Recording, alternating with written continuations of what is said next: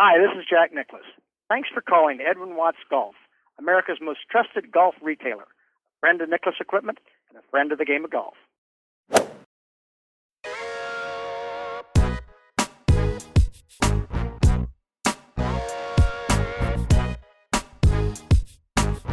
Welcome to Golf Better at Edwin Watts Golf. Episode number 72. Hello, everyone. My name is Tom Purcell, and thanks so much for joining us. Whether you're a first-time listener or a long-time subscriber to the show, we're glad you're with us. And sitting in with me is technical specialist Kenny Nicholson. And Kenny, as you heard on the lead-in, we have a treat today, the greatest of all time. Yeah, we do. It's a special treat for us as well as the listeners, I hope. And joining us today is none other than, in my mind, the greatest golfer of all time, Mr. Jack Nicklaus. Mr. Nicklaus, how you doing today? I'm doing great. Yeah, thanks for joining us. This is unbelievable. We do appreciate it very much. Jack, as we're approaching the Masters, we want to talk with you about some great memories you have, but we'd like to talk a little bit, if you could share a little bit about one a little closer in Orlando, Florida, the Citrus Bowl. Your grandson, Nick, wins the state championship, and what a player he is. Can you just talk about him for a few minutes? Well, Nick's a very good athlete. Any sport he plays very well. He's a big kid. He's about 6'4", 220, and fast. And Nick, I think he would like to pursue the game of football, and he's a tight end wide receiver type. And they won the state championship at Dwyer this year, and he's back for another year next year. And it's kind of fun watching him. It's fun watching I enjoyed watching all my kids play football and basketball, baseball, golf, whatever they played, and now I'm watching my grandkids play, and I'm having a ball. Yeah, it was a great day for you, but Niceville High School is local for us, and it was actually a high school that I went to, so it was a sad day for me. But congratulations to your grandson in Dwyer High School.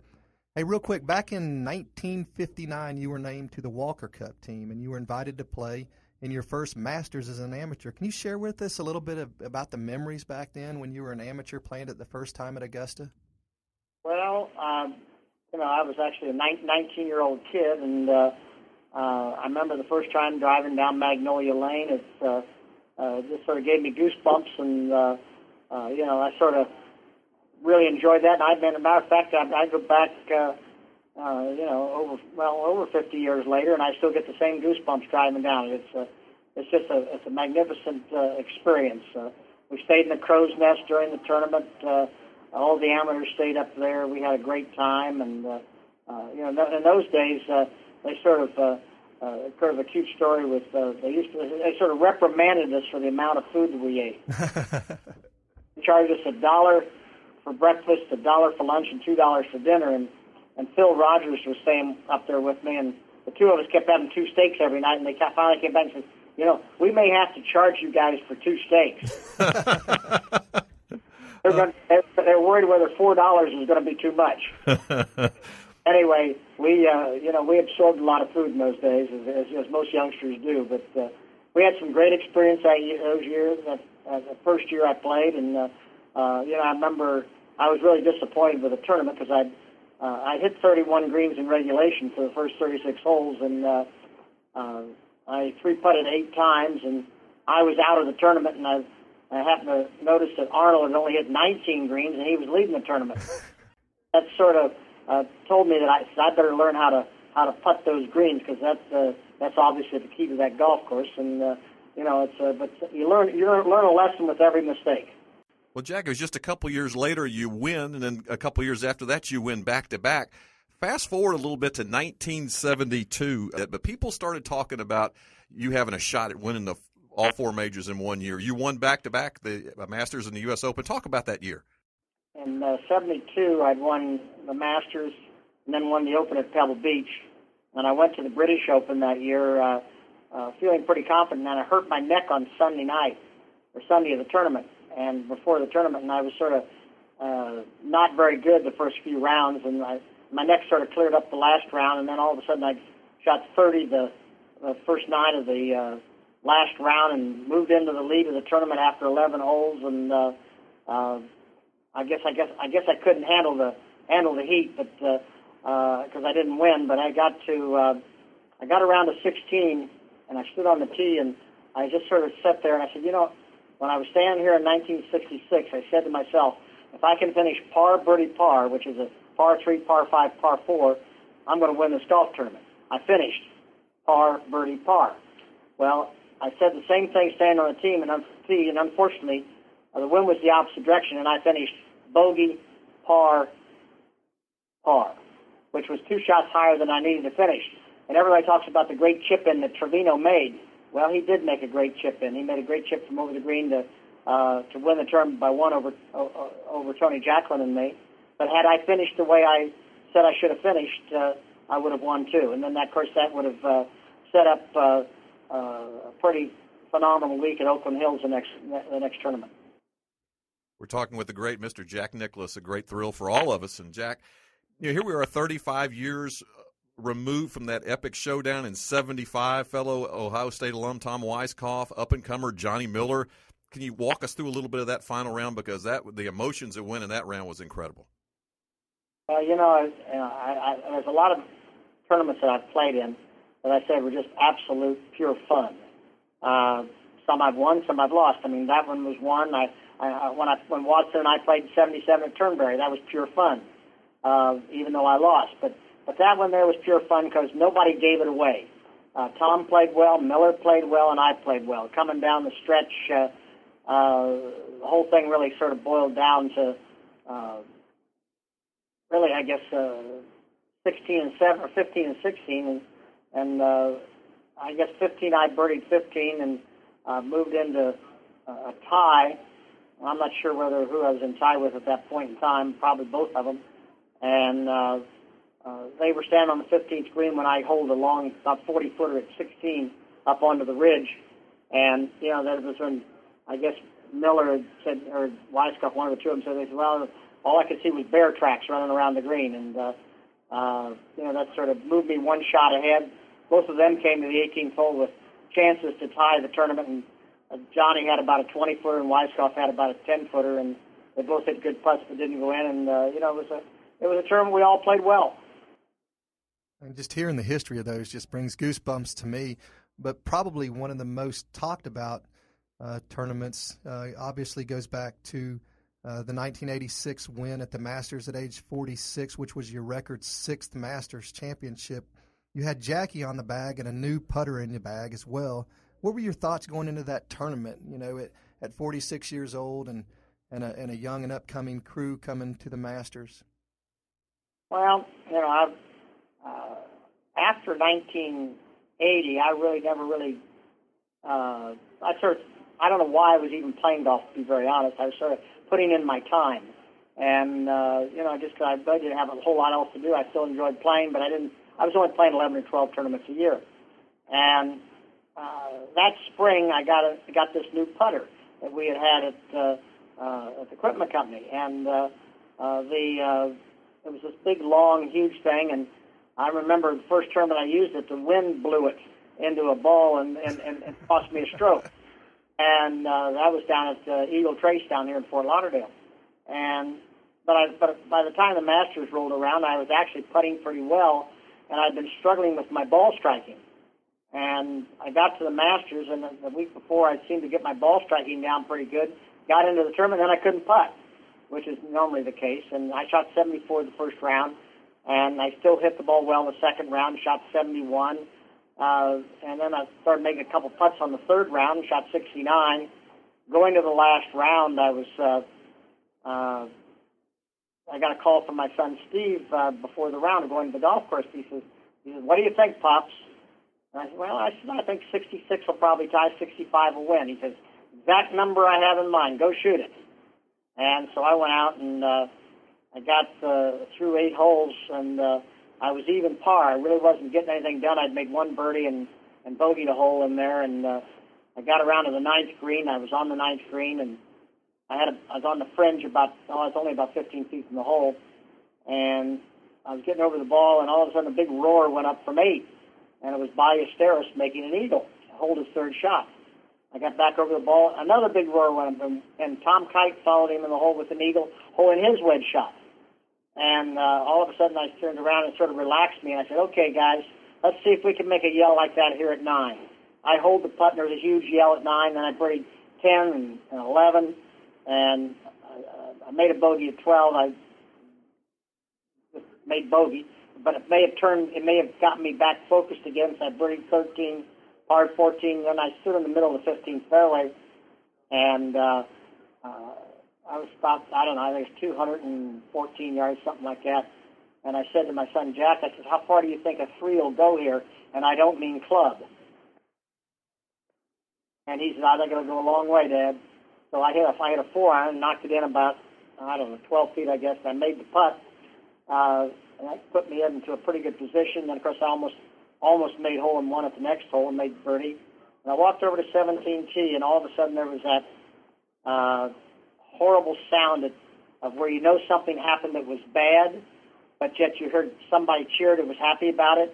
And I knew that Ballesteros had knocked his second shot in the water at 15, the only possible sound it could be, because there was people cheering for me, but people groaning for Seve, which I hate that sound. It's the cheering for a bad shot. I never have liked that.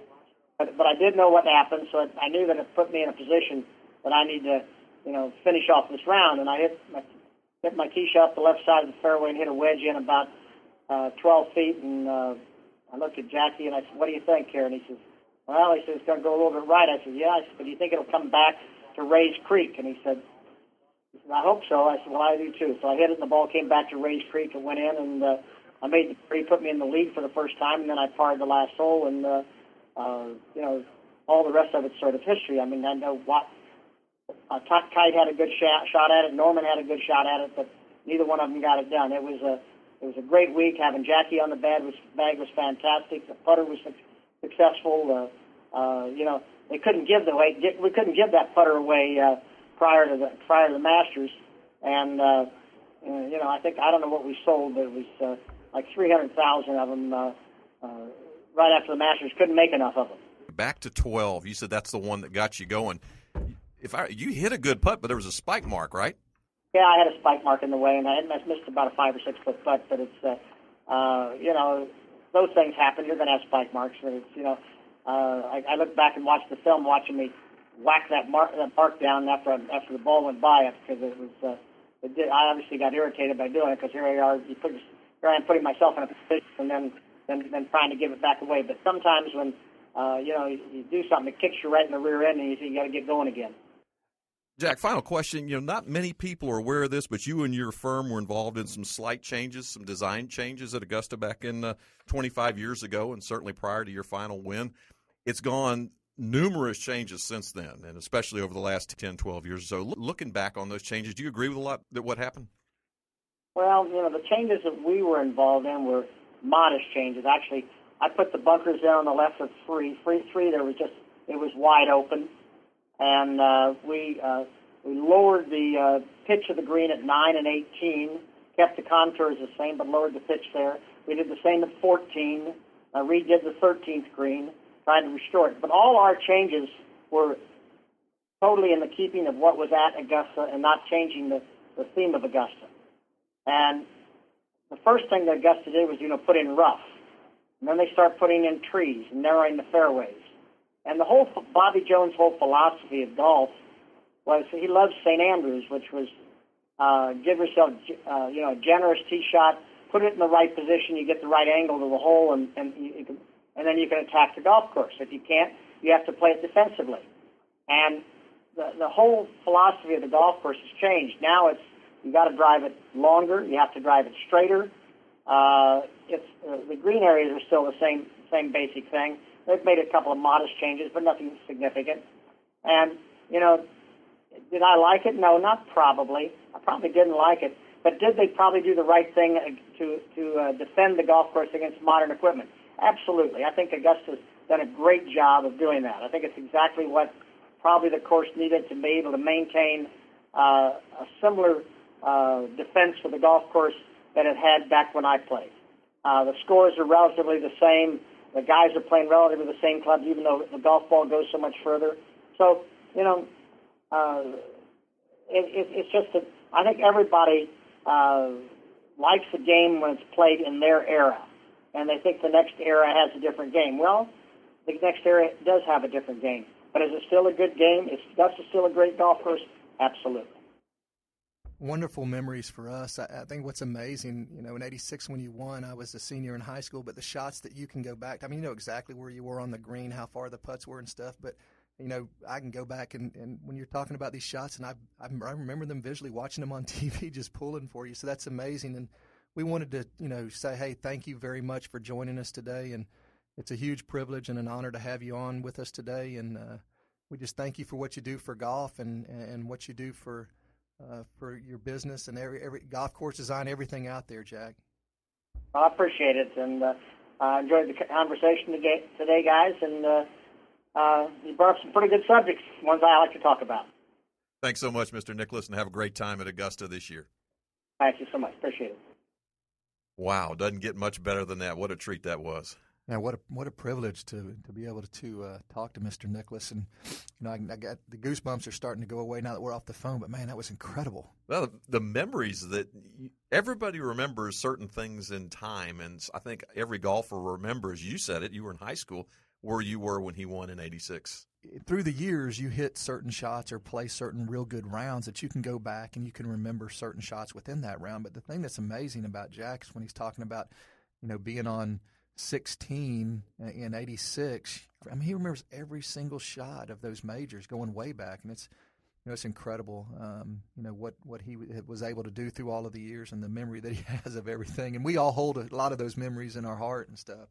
Yeah, thanks so much to Mr. Nicklaus himself. Also, Tony Pando and Scott Tolley at Nicklaus Golf for setting up that amazing 10 or 15 minutes we had with him. And one of the things, again, to thank Tony Pando for is offering up a set of new 2010 Nicklaus Polarity HP irons, a whole set of irons to give away to a listener. Yeah, that's incredible to get a whole new set of irons. And Tony, thank you very much. We appreciate everything you did to get this thing going, and what a special gift to offer a set to give away. Yeah, and if you're not sure how to register to win, it's pretty easy. Go to our homepage.